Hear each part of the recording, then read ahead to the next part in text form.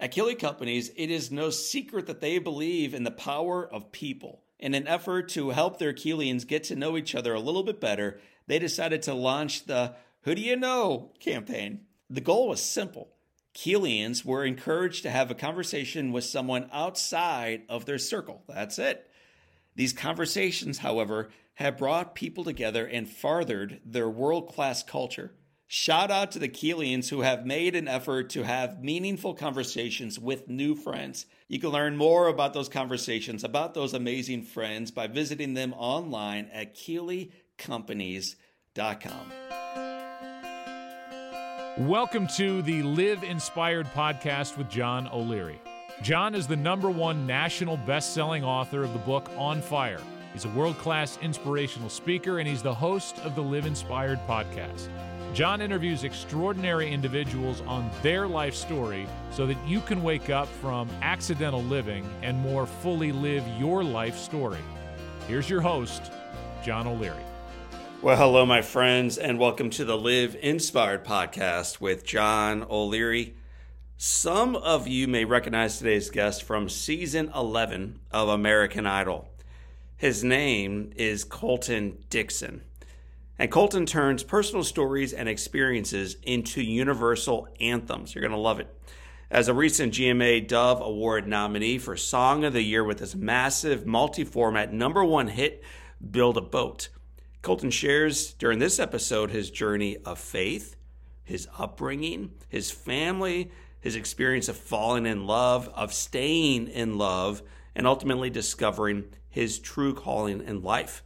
By the way, it was only unlocked and discovered because he kept saying yes to possibility, kept showing up, kept saying yes to life. And for those of you who stick around for the very end, you're going to be in for a treat because Colton will help us get into the holiday spirit with his original track, Home for Christmas, bringing a modern, whimsical feel to the meaning of being home for the Christmas season. So many reasons to pay attention during this episode. But ultimately, my friends, join me during this episode in celebrating this life-giving man who will leave you inspired, filled with hope, and completely certain that in spite of the struggles we face, that the best is yet to come. So without further ado, let me bring him onto stage with me. His name is Colton Dixon. Colton, welcome to Live Inspired with John O'Leary. Come on. Thanks for having me so much, John. Really appreciate it. So right away, I see some of our listeners and viewers like sitting even closer to their car. They're leaning in. They're turning the Walkman up even louder because they're fired up with your name and your reputation. But some of our listeners and some of our viewers may not. So the first question to you is, if you and I were to bump into each other at a grocery store and I introduce myself and you introduce yourself and I say, Colton, tell me about you. How would you answer that? Oh, man. Brief synopsis is I'm a husband. I'm a dad to 2 beautiful twin girls. I do music for a living. So I get to write songs and play songs for people. And then I also grew up in church, so I'm a believer as well. So that's the quickest synopsis that I could possibly give about myself. The cool thing about a quick synopsis like that is almost always it lends us to say, man, tell me more about that. And so we're going to be asking you that a whole lot during our conversation today. Tell me more about that. Why don't we begin at the beginning? Seems like a pretty good place to start. So let's back up away from, the big stage that you find yourself on today, away from the diapers that you may have been changing this morning, away from marriage and things that are keeping you busy today, all the way back to childhood. I understand you had 2 awesome parents. I think it's something you and I share strong, and also where we learned that from our parents. Yeah. Let's start with your mom first. Tell me about your mom. Yeah, my mom is just a sweetheart. She's a 2 for all of you Enneagram people out there. So she's a helper. She's always giving to make sure that we had it better off than she did growing up. And she's just the best. She can be aggressive and a go-getter when she needs to, but she also has this really sweet, gentle spirit as well. It was just a fun house that we grew up in. I've got a younger sister as well, and we just had a great time growing up. Time was valued above everything else with my parents, and that really left an impression on my sister and I. And you grew up in Murfreesboro? I did. Yeah. Good. The borough right outside of Nashville, Tennessee. Yeah, just south, right? Yeah, that's right. So that's your mom. We might talk a little bit Yeah. more about her as we dance forward. What Sure. about your father? Again, my dad, it was all about time. Both of my parents are entrepreneurs, but before they really started diving into their own businesses, my dad worked for the post office and did until he retired. So that required a lot of time from him. But as soon as he got home, you would never know if he was tired. You'd never know if he had a rough day at work. He always gave us 100% of himself. And looking back, that's something that I want to Mm. do and want to be for my own kids. Even yesterday, we're in Tulsa, Oklahoma with my wife's parents right now. Got in from the road yesterday and found myself feeling tired and feeling whatever. And of course my girls are just, it's go time. Dad's here, you know? And it made me think back on that with my own dad, whether he was coaching baseball. I loved baseball growing up, and he was always there, always made it a point to be there. And that's what I appreciate most. You mentioned it when I asked about your mom, so now we'll let you go from whispering to roaring. You also said, man, I had a younger sister. So talk Yeah. about Skylar for a moment. It seems like she wasn't just a typical younger sister. She was one of your best friends. Yeah, we were a really tight family, and we still are, even though life has taken us in a million different directions. My sister was, for a while, just my little shadow. She wanted to do everything that I did, and I think that's pretty typical of a younger sibling. What's crazy is, honestly, she's more talented than I am in the singing department. She's got a crazy voice and still dabbles in music from time to time. So I'm excited to see what she does. But growing up it was so much fun having her there. She would more often than not give way to what I wanted to do, which looking back on, I go, maybe that was the best. But yeah, I really enjoyed our family unit. We did so much together and had a blast. We really did. So, man, almost half of adult siblings have no relationship with their siblings. Mm, You grew up close. She was your shadow. Sometimes you yeah, were her shadow. Sometimes you yeah, shined. Sometimes she did. And that's yeah. still the case. You have a deep, dear friendship with your younger sister today, 32 Yep. years or so into that life together. What do you think your parents did that helped spark that when you guys were kids? Because a lot of our listeners and viewers are young parents or they're young Yeah. grandparents, and they want to make sure that that kind of friendship you have with Skylar is something that they are now instilling with their little ones or their grandchildren. Man, that's honestly a great question. Just a couple things that come to mind. One was like the time that they invested. They showed us that that was a priority. So that impression upon us just to go, okay, whenever we're with someone, we need to be intentional there with them. We need to be present. We need to give them ourselves. But two, something that my parents did that worked out for the most part, I would say, is besides a couple areas, they they trusted us to make our own decisions once we grew up in certain areas and proved ourselves worthy of being trustworthy. Um, they kind of slacked off the reins a little bit, and that to me was really cool. I didn't feel like I was being governed by my parents every step of the way. So in relation to my sister, we were able to go outside and play without mom or dad like hunkering over us. That led to many crazy stories. But I feel like her and I grew closer because we were doing it together, and sink or swim, like there we were. Yeah, like those are the only two things that really come to mind, but that's something my wife and I are still navigating. Well, when you figure it out, will you call me? Because I want to Yeah, make sure my kids are same. now 18, 16, 14, and 12. And we've been trying to love them and encourage them and spend that time with them.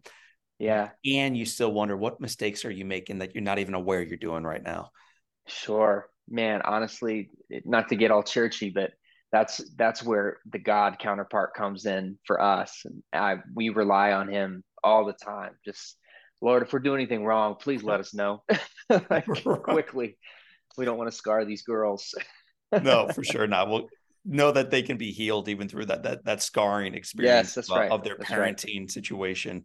You and I share a passion for baseball. Both of our baseball Yes. careers ended before the St. Louis Cardinals drafted either one of us. That's right. Me for various reasons. You because you were called away from the athletic field into music. Yeah, And that's dude, right. and when I was a kid, and you're 15 years younger than I am almost. But when I was a kid, like music wasn't cool. It just Yeah. was not, it was almost frowned down upon for the music kids or the theater kids, the play kids. I think Yeah. it's so cool that you've ignored that and said, dude, I'm passionate about this. What was it about music that drew you in early in high school? Man, I believe that God just kind of downloaded that into me one day, that music was going to be it. But besides that, I knew what music had done for me. I just thought it was amazing that like a specific song would meet me at a specific time in my life, and it would bring so much clarity or so much hope. It was just amazing how that would happen even just with me. So I knew I wanted to do that for other people. At 14, 15, around that time, I was top gun pitcher in eighth grade for our school and loved pitching. But I just knew it's like, okay, I have a decision to make. I can't do both. And once high school starts in baseball, it demands your Yes. schedule. It just does. But I knew that wasn't the end goal. I remember sitting my dad down because he was so involved with us in general, but especially with me in baseball. I'm like, Dad, I think the baseball career's over, you know, but I feel like I need to do music. So that meant the theater productions, that meant the choir stuff, Yeah. that meant starting a band with my sister, and we did stuff at church. And he's like, you know what? Like, I will support you if you're passionate about that. All I ask is that you treat music the same way you treated baseball. I worked really hard at baseball. That was something else that my dad really instilled in both of us was work ethic. He said that, man, they're going to be people more talented than you, but that doesn't mean they have to outwork you. Mm. And that really stuck with me. So I still to this day, I'll stay late, I'll get there early, I'll be working on things behind the scenes that no one will ever see just because I want to do what I do well. And I think a lot of that came from dad. So in high school, junior year, a few of my friends and I started a band for a talent show. Come on. And if you want to really rock, I recommend singing "I'm Leaving on a Jet Plane" by the Oh yeah. Carpenters Come and on. see how that goes down in high school. So that was the talent play that we did. And we recognized about 2 minutes, 11 seconds after the words began singing that we'll never, ever, ever, ever do that again. Make that mistake again, man. That was a bridge too far for us. So I learned early in my career, this is not my career. This is not my gift, man. Figure out something else. When did you Dude, realize that this was a gift, that you had been anointed, that this was truly a talent that you could be used for good? first of all, good on you for taking the leap. That's more than a lot of people can say in singing career. So That's you my took the buddy first Alan step. Darkwoods and Kathleen Roy and Aaron Doherty and all these other crazies I hung out with in high school. We just figured let's have some fun.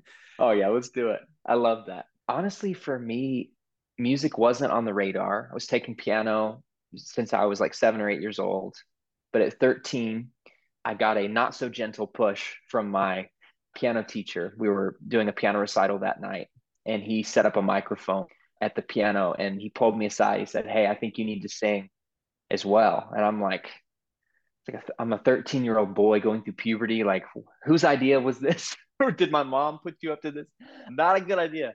But man, I went out there and just caught a wind of courage and sang. And that's the moment I knew. It's Mm. like, wow, this is something more than just something I do to appease my parents who put me in piano. I enjoyed it, but like I said, baseball was the focus. This is more than that. There's something here that I can't fully put my finger on yet of what it is, but I know I want to be a part of it. And so, like any young boy would, I prayed that baseball would still be the thing. Held on to that for a couple more years, but at 15, got serious about music. And I'm really glad that I did. But yeah, I was 13. I was young. Mm. I mean, we could spend some time talking about you and your sister rocking out in the band. You started in high school. Oh yeah. I think I'm just going to fast forward the tape a little bit to season 10. Yeah. This, from my understanding, this was not your idea. Skylar recognized that she had a gift. She thought you might have a little bit of a gift too. And why not Yeah. try out for American Idol? Would you talk about that season 10 journey? American Idol in general was something that we watched as a family and loved the show. And I mean, we loved anything that had that extreme home makeover thing, right? There's just so much hope and so much positivity and stuff like that. And American Idol was no different. It was giving people like us opportunities to live out their dream. But my sister wanted to go. I had no intention of auditioning, no intention of doing the American Idol thing. I wanted to do it the typical, like, start with the van and trailer, build your way up to the tour bus and do the thing. That was what I had my sights on. But we went to support her. And as we were waiting outside Bridgestone Arena, Nashville, Tennessee, my sister looks at me and she goes, "Man, why would you spend all this time waiting and just not audition?" She's like, "What's the worst they could say? No?" And I thought about it for a second. I'm like, I mean, I guess you're right. We're here. It would be a cool experience. Again, like, I have no expectation of anything. What was actually so wild is I agreed that I would audition. We made it into the arena, and they had like these 12 stanchions on the arena floor where groups of 5 or 6 people would go into each of these booths. One would step up at a time and sing. And you're hearing all these people sing, and it's like, holy cow, we have no business being here. Some of these Yeah. people are so talented and they're not making it through. What is going on? So then it was my sister and I's turn. We didn't tell them we were related. So we each walked up, we each sang, and we each made it through separately. And then we told them that we were related, and they thought that was the coolest thing ever. And the rest is history. But yeah, I really wasn't wanting to audition that first or second season. I'm Well, I sure think we'll get there. that's the crazy thing, man. Because as a former president once said, "Fool me once, shame on me. Fool me twice, shame on me." So like you get fooled into doing it this first season, season 10. You Yeah, do well, but don't get all the way to the finish line. So right. you did your thing. You did your part, and it's over. The ship has Yep. sailed. And then Skylar hears that they're coming back, and she's like, "Brother, we got to try one more time." Man, that was her season. There was an understanding, like, no, I'm good. Like, this is your time. You go do it. We were there as moral support for when she got the golden ticket, and we were the family outside cheering her on. But that's when crazy happened. She went into audition, and it wasn't a minute later, she pops her head back out and she goes, "Hey, the judges want to see you." And I go, it felt like I was being called to the principal's office. It was like, Yeah. oh no, what did I do? So I walked in and immediately just started getting guilt tripped on why I wasn't auditioning. And the whole time I'm thinking, oh my gosh, I do not want to crash my sister's audition. That's the last thing I want to do. Her time to shine. I'm like looking over at my sister, and then Randy is like, "Come on, dude, just sing a song." So I'm like, okay, I'm gonna pick a safe song that I know, because you have to think about, there's a certain list of songs that they can play, certain songs they can't play due to song rights and things like Right. that. So I'm like, all right, I'll pick a past American Idol contestant. Surely that's safe. So I sang a David Cook song, still remember it. And then we both made it through. But there was an opportunity right after that audition where I pulled my sister aside. I'm like, hey, if you don't want this, I will bow out, no questions asked. She sat back and she looked at me, and I could tell she was considering. But then she goes, "You know what? I would much rather have you in Hollywood Week with me than go at it by myself." And I think that just speaks into the relationship that we had and have. I love stories. And usually people think that ends with the words "I do" on an altar Sure. somewhere. That not for me. It can. Yeah. That's a great Yeah. moment too. And it can end with changing a diaper. And that's a great moment too. Yeah. But a love story between siblings who are for each other. Like Yeah. that's what you're witnessing on American Idol. It's so different. Yeah. It's so beautiful. And yet not both of you are going to win. That's for darn sure. You know that on the front side. And eventually she bows out first.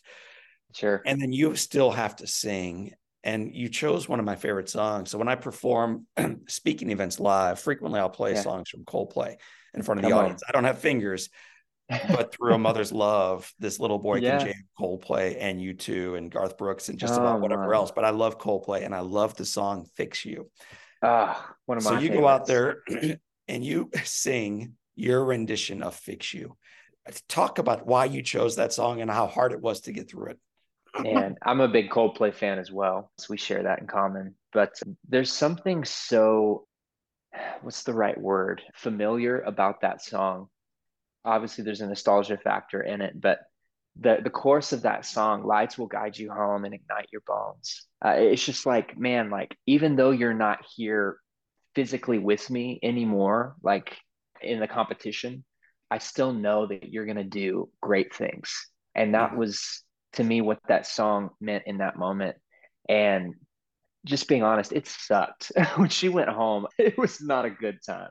I was not a happy camper, but that opportunity to dedicate that to her, it was like, man, you're the reason I'm here in the first place. Yeah. So this is the very least that I could do. And I'm really thankful I got that opportunity to sing that song. And I don't know if Chris Martin is a faithful guy or not. I do know that the lyrics on that song and the majority of Coldplay songs strike me as being divine, like spirit Yeah, led. there is something spiritual about their songs. Have you ever been to a concert of I theirs? have. Man, I went for the first time last year. I was just taken aback by how spiritual of an experience it was. I wasn't expecting that. Growing up a faith guy, like we always think like, what is heaven going to be like? What is that going to look like? What is that going to sound like? And to have that stadium filled with people all singing the same melodies, what they weren't even words. They were just ohs or ahs or Right. uh, it was it was something out of this world Pretty awesome. that I will always remember. After Coldplay concerts, my body hurts for about 3 days because I jump up and down, usually next to my wife for 3.5 hours. And then it's time to go home to our kids and our life again. But that moment of grace, man, it is awesome. So you have Agreed. that in season 11. You ultimately don't end up winning everything. And it changed your life. Yeah. In what way was your life different after season 11 than before? I think American Idol was what jump started the calling that I had on my life. I think the calling started when I was 13, but that's when the gift was given. I had some work to do between 13 and 19 or 20. Some people, they think, oh man, like I've been given a gift. Like, when is the door going to be open? It's like, man, like we also have a responsibility to work on that gift. Like, I don't think that God hands out a gift fully produced and fully ready for whether it's the limelight or whatever. I think we need to work on that. We need to prove that we'll be faithful with it. And whether I realized that at the time or not, that was my high school career, was going in and expanding my range and learning how to play piano the way I can today. And so I'm so thankful for that season because it prepared me for that American Idol journey and everything that's happened after that. Talk about gifts for a moment, not from your own Yeah, perspective, but from our listeners and viewers. yeah, Some folks, I promise you, looking at your face right now or listening to our conversation are thinking, dude, I'm glad these guys found their gifts and are utilizing sure, their talents. But I don't have them. I don't have talents like maybe you do. So, sure. Colton, when you hear that from an audience member, from a listener, from a neighbor, maybe Mm, later on in life from a child, yeah. how do you respond? John, just being honest, it's hard for me to respond, not from what I know, which is Bible. I believe that God has plans for each and every one of us. He actually says, "For I know the plans I have for you," declares the Lord, plans to prosper you, not to harm you, to give you hope and a future. And your gift looks way different than my gift. Even just in our brief encounter today, John, I know that you have communication skills out the wazoo. You're way better at communicating than I am. And you have people gifts as well. You make other people feel really good about themselves. I appreciate that. But my gifting is reaching people through music. So music is just a tool that I get to use to do a similar thing, to inspire people, to give people hope. Someone else's gift may look completely different. Some gifts are celebrated in the world that we live in for whatever reason, but we all have the opportunity to leave people better than when we first encountered them, whether you're ordering a cup of coffee or whether you're going through the drive through at McDonald's or you're saying hi to someone walking into a church. Like, we have an opportunity to deposit something good into Mm. someone. And man, I forget who originally quoted it. Was on the road with another artist named Toby Mac, and he quoted someone who said, man, you either give life or you take life. There's no neutral exchange. So Mm. you're either depositing something good into someone, or if you think that you're just skating by and you're being neutral, you're actually doing the opposite. You're actually taking something from them. After hearing that, it made me be more intentional. So, gifting or not, I think that whenever you are actively seeking to better yourself and to better those around you, I think it will become so obvious what your gift is because you're naturally going to use those things to do so. That is such a great answer. That was exactly like I wrote it this morning and sent it over to you and had you read for our listeners and viewers. So just Come on. smack on the nail, man. Way to crush it down into the board. But, but you're right. And either it is life-giving or it is life-taking. Every interaction, there is no neutral. Yeah. So referring to life-giving for a moment, a gift you did not have upon birth, but you've received subsequently. I want you to talk about Annie for a little bit. Oh my gosh. She's the best. Tell Like us the who she is, absolute first best. of all. Not everybody knows. Annie's my wife. She grew up in Tulsa, Oklahoma, but we met when she was living in California, in Los Angeles. She is the reason that I'm half the man that I am today. She also grew up in church and we're like-minded in a lot of ways, but she also really expanded faith to me. Grew up in different denominations. There were some things that we didn't see eye to eye on at first, and I had to go to the Lord on and be like, all right, if this is real, if this is whatever, become real to me. And man, did he. I'm so thankful for her. She's also Wonder Woman at home. When I'm out on the road getting to sing songs and goof off, she's at home changing diapers and being the best example I could ever ask for our girls. So I'm so thankful for her. And besides being a mom and my wife, she also does music. She has so many things that she's passionate about, but I would say that young women is a big passion of hers, instilling confidence into them and identity into them. And I think just in our young generation, male or female, we both see a lack of identity and people searching for who they really are. I believe that God's got the answer there. So we're doing what we can to try and instill that confidence into people. And she's just awesome. I could go on and on. Well, I'm going to make you for a moment. Come on. Relationship is hard, man. Like when you are Yes. eye to eye, arm in arm, walking forward with no distractions, it's complicated. Yeah. When you are on the road, as you are, when you're on a Mhm. bright light, as you've experienced lately, as you're running as fast as you are, early mornings, late nights, and the adulation of the audience. Mm. And then you come home to a bride who is wiped out and exhausted and everything else that we deal with when we're the ones at home doing the work, the real work. What are the things that you do when you return home to make sure that you keep that relationship healthy and vibrantly alive? Yeah. Full transparency, still navigating and still figuring Oh, out what the best things are. I think what it boils down to, John, is priorities, especially in the church. It's really easy to get priorities mismatched. But I think for us, we have an understanding that it's God first, it's family second, and it's ministry third. Man, it is really easy to get those last two mismatched. When you're out on the road, like I'm out on the road predominantly because I believe that God has called me there and I have a calling to give hope to people.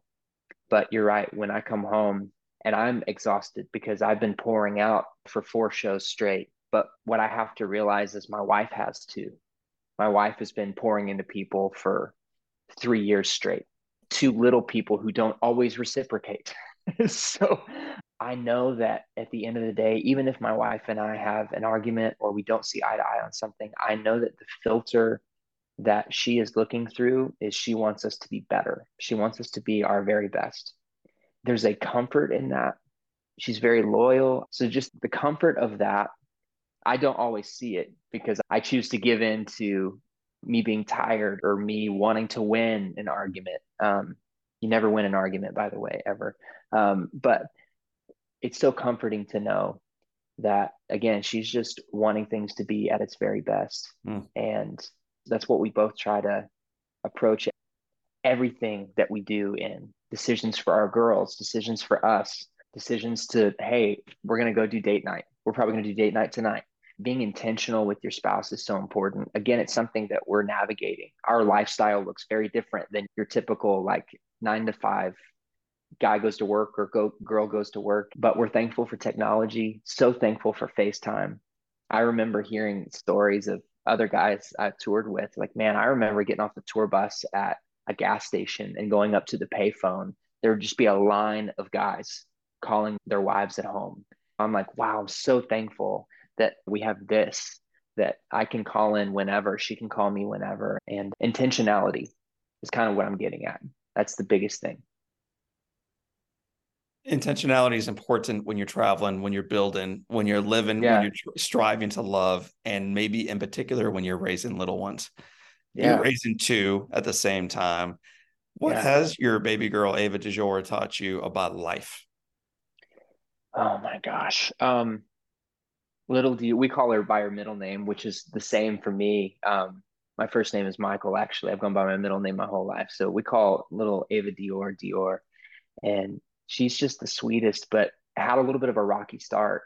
My wife's pregnancy was actually amazing. She went a little over a week past her due date with twins, which for all the women out there is like, holy cow, that's crazy. But I had to switch to an emergency C-section. And long story short, little Dior was out first, and her body had just shut down from being in the birth canal for so long. So she wasn't breathing, had no pulse, just the whole 9 yards. Not the way you want to meet your child for the first time. Man, just that moment, my wife and I chose to, again, put our faith into action. We chose to believe God. We're so thankful, whether that was him touching little Dior directly or working through the doctors and nurses. She's happy, healthy. You'd never know there were any issues at the start, which we're so grateful for. But it taught us how precious life is, even just as it relates to faith. Growing up in church and having situations where each of us separately had a decision to make, like, okay, do we actually like put our money where our mouth is, believe this stuff, or do we choose to give into fear? Little by little, seeing God come through time and time again, prepared us for a moment like that, which is a big like, ah, what's going on? It's like, but I knew God to be faithful by that point, and I knew He would be faithful regardless of the outcome. But we chose to believe that He would come through, and we're so thankful and grateful that He did. I could spend an entire separate podcast talking about some of the music you've written, and maybe one day we will, maybe live next to each other. I would love that. I just want to ask you about a couple songs that I'm a big fan of, where they came from, what they meant to you, and maybe what they've meant to the audience that you performed them for. Maybe a specific note you received or a hug you got afterwards. Yeah. What about Build a Boat? Where does Build a Boat come from? What does it really mean?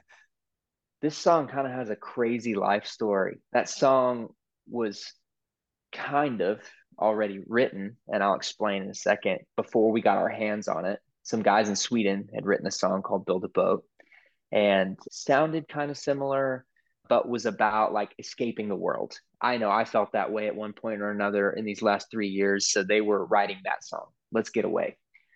And I heard it and I go, wow, like what an opportunity to actually say the opposite. Every word you say is gonna come true. You will lead me to the promised land. Everything you say is gonna happen, even though I haven't seen it yet. I will build a boat in the sand where they say it never rains. I will stand up in faith. I'll do anything it takes with you in my sails. Your love never fails or fades. We've all heard the Noah story. We know about Noah's Ark, whether that's because we read it in the Bible or we saw Evan Almighty, to each his own. But to me, what changed in my adult life was it went from being a very visual story to being a crazy faith story. You've got this guy named Noah. He's telling his family, he's telling everyone else, hey, God spoke to me. That would already be a full stop in today's culture. God spoke to me and told me that I needed to build an ark, like a really big ship, which they say took like almost 100 years or something.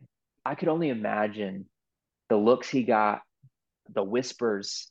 I mean, he was the village idiot, no doubt about it. But the Bible said that Noah was obedient and did everything exactly the way God commanded him to. And that challenged me. It made me think about my own life. And when God asked me to do something crazy, I want my response to be yes, just like Noah's was. Because again, just that faith journey, that relationship that I've had with the Lord, I've known him to be faithful. And I know that what he's trying to get to me, like that reward, is better than anything that I'm going to have to walk through. That song was really an opportunity to tell that story of going, man, even though I haven't seen what the outcome is, even though what you're asking me to do might seem crazy, you know what? I would do this. I would build a boat, even in a desert place where it's never rained before. Even if they say X, Y, or Z, like I'm not scared because I know that you're good and you're faithful and what you're going to get to me far exceeds anything I got to walk through. That song it's blown my mind how it has connected with people. But I honestly shouldn't be surprised because I think so many people coming out of the few years that we've had are in the desert place. They're in that waiting period. They're in that valley and they're clinging on to anything that they can that's going to get them to the other side. And I just know from personal experience that God can be that person. I'm just really glad that song has resonated. So good. So grateful for your yes. I love how you frame that up. Yeah. I honestly could spend a lot of time asking about a litany of songs that have moved me. But lately I was talking to a friend who believes in God but doesn't believe in miracles. And to me, that seems counterintuitive to have a belief Wow. in life and Yeah. God and all that comes with that, but not in miracles. And Yeah. so I've been challenging this friend of mine lately to keep their eyes and their heart open to them because I believe they're everywhere around us, including staring back at us in the mirror every morning. But you got to Yeah. be looking for them and that they're. You wrote a That's song right. called Miracles. Talk about that. Man, I feel like you just summed it up better than I ever would. Miracles it's not about the big things, right? Like there's so many huge, all miracles are huge, but visually like big things, whether it's God parting the Red Sea or walking on water or raising someone from the dead, like all of these things are like spectacles, right? But we wanted to write a song, one that was fun, but two, like what about like the everyday things that we so often take for granted that so many people would write off as coincidence or oh the stars aligned or whatever it was. And I'm like, man, no, I want to give credit where credit's due, exactly how you said. Like I want to open my eyes and I want to be able to be expectant and see what God is doing all around me. And man, the fact that you and I both woke up this morning and have breath in our lungs is a miracle. The fact that I get to do music that provides food and shelter for my family. Y'all, that is a miracle. Like I'm just saying, it's a miracle. You should have heard me sing at 13. I'm constantly blown away by the miracles that happen around me every single day. And John, your story is unbelievable. Like I watched it with tears in my eyes yesterday because you are a miracle. Like what you were able to overcome because of Jack, because of your faith was truly inspiring. And to me, that's what gospel is. Obviously, there's Jesus and everything that he did for us, but then it also says that we would overcome also by the word of our testimony, right? So testimony is so powerful as well. So when you see something miraculous, when you experience something hard and you're able to overcome because of God, because of the faith that you have, you got to tell people because sometimes people need proof. Right. Used to struggle with that verse, honestly, because I'm like, my whole life, like I've been told that what Jesus did, like dying and coming back to life was like, that's all we needed. But then here's this verse that says there's something else. And I firmly believe it's because some people need proof. They need to see it with their own eyes, hear it with their own ears. And that's us. That's where we come in, you Mm. know? So when we do experience something like that, it's exactly what you do. You go and you tell your story and inspire people and tell people to keep fighting. And man, I think that's it right there. Well, brother, you had one other stage I want to talk about as we get ready to move to it's not a finish line, it is a starting line today. But you had a fairly big stage back in October. I believe it was in Kansas City. Oh man. 75,000 attentive fans. So I'm curious, Woo! as you got ready to sing the national anthem, were you more nervous about Arrowhead fan base the national audience tuning in, or Taylor Swift observing from the rafters? Which of those three group buckets were you most concerned about somehow not inspiring? I'm going to preface all of this by saying I don't think I've ever been that nervous in my entire life. I was sweating in places I didn't know I could sweat. It was wild. We're rehearsing and I sing through it, but right before I go to test my in-ears and the echo is crazy. It'll throw anybody off.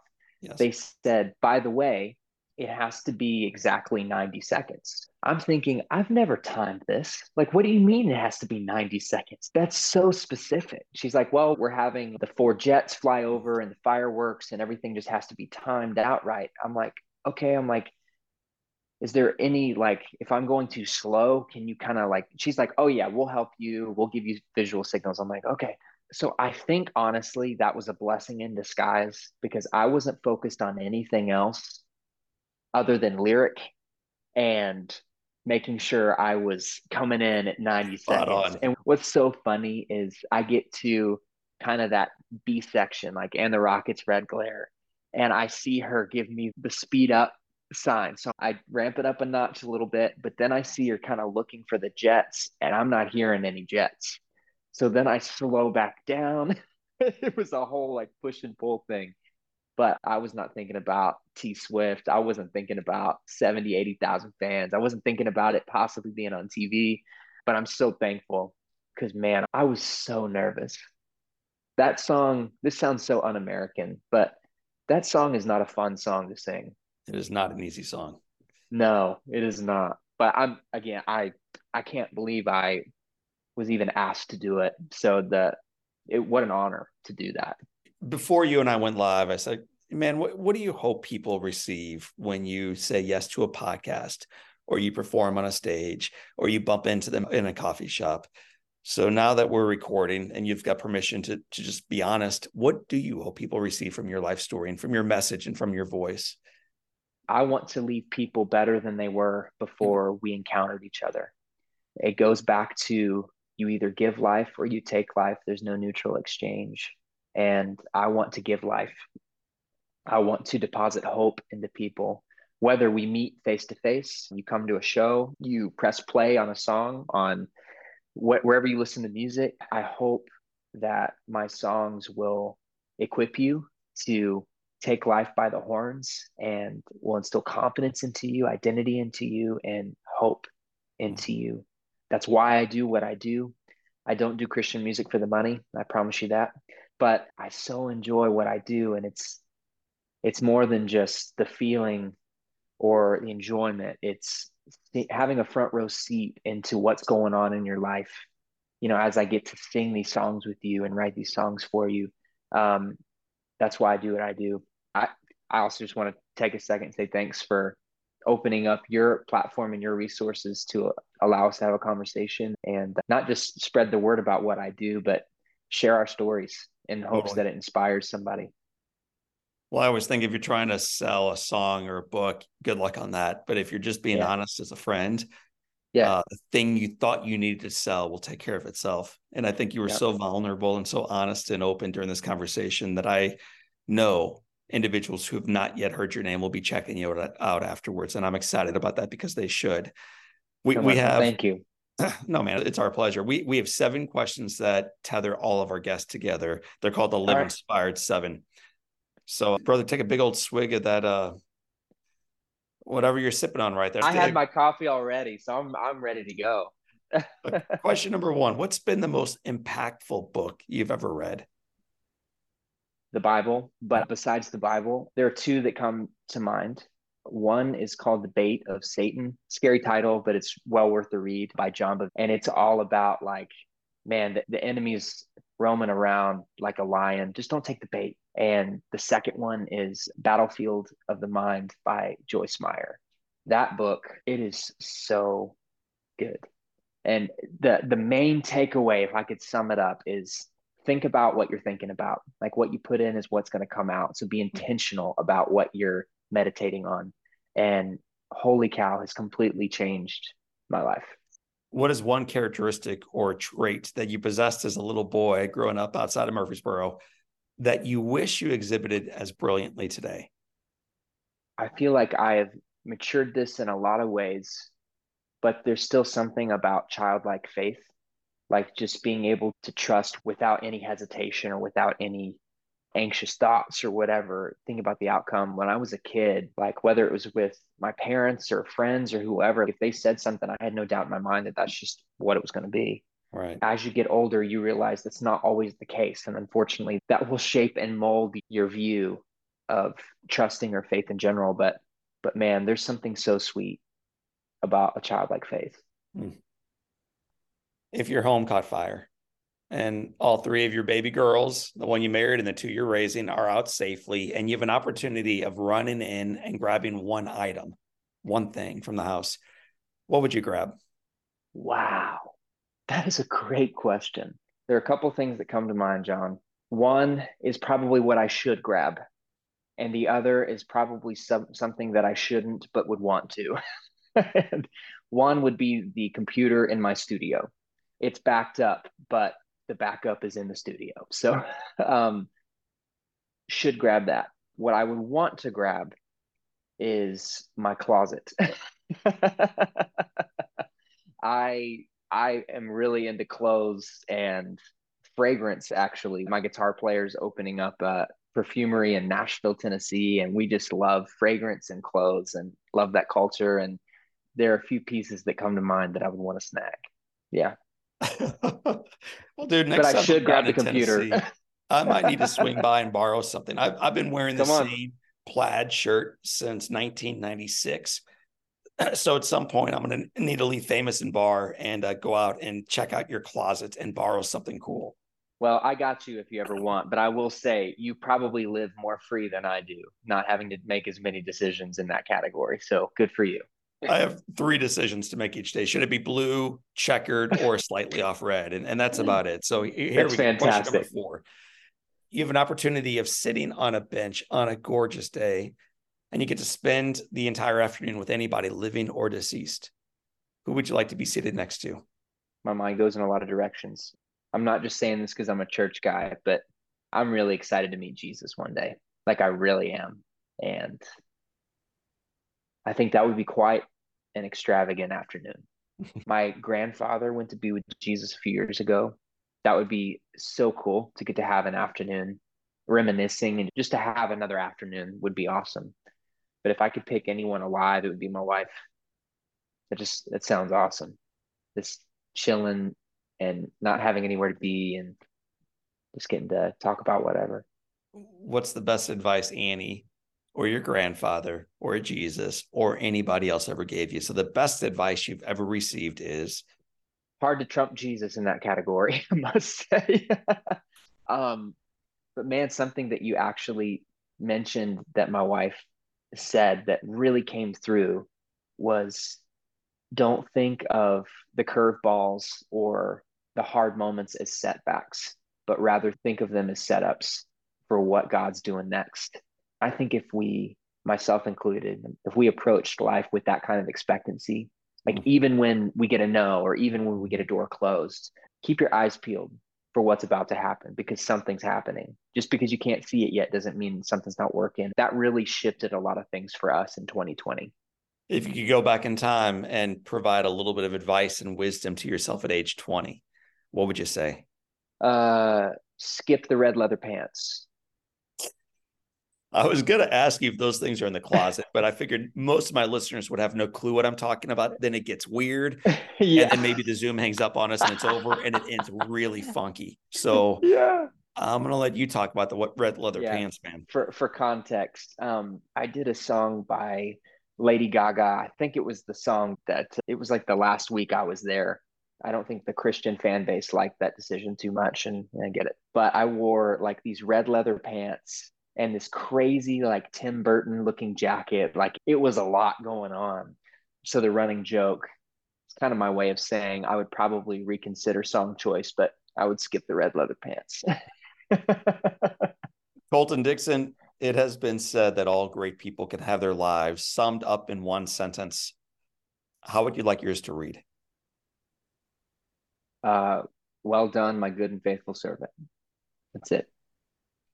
Father, songwriter, producer, husband, son, red leather pant wearer, and a friend of many. Man, I appreciate you for living out your faith, not just in your words and in your songs, but through your life. It's been a pleasure sitting down next to you. Man, likewise, John, for real. Such an honor. Thank you. My friends, that is Colton Dixon. My name is John O'Leary. Today is your day. What a gift. Live inspired.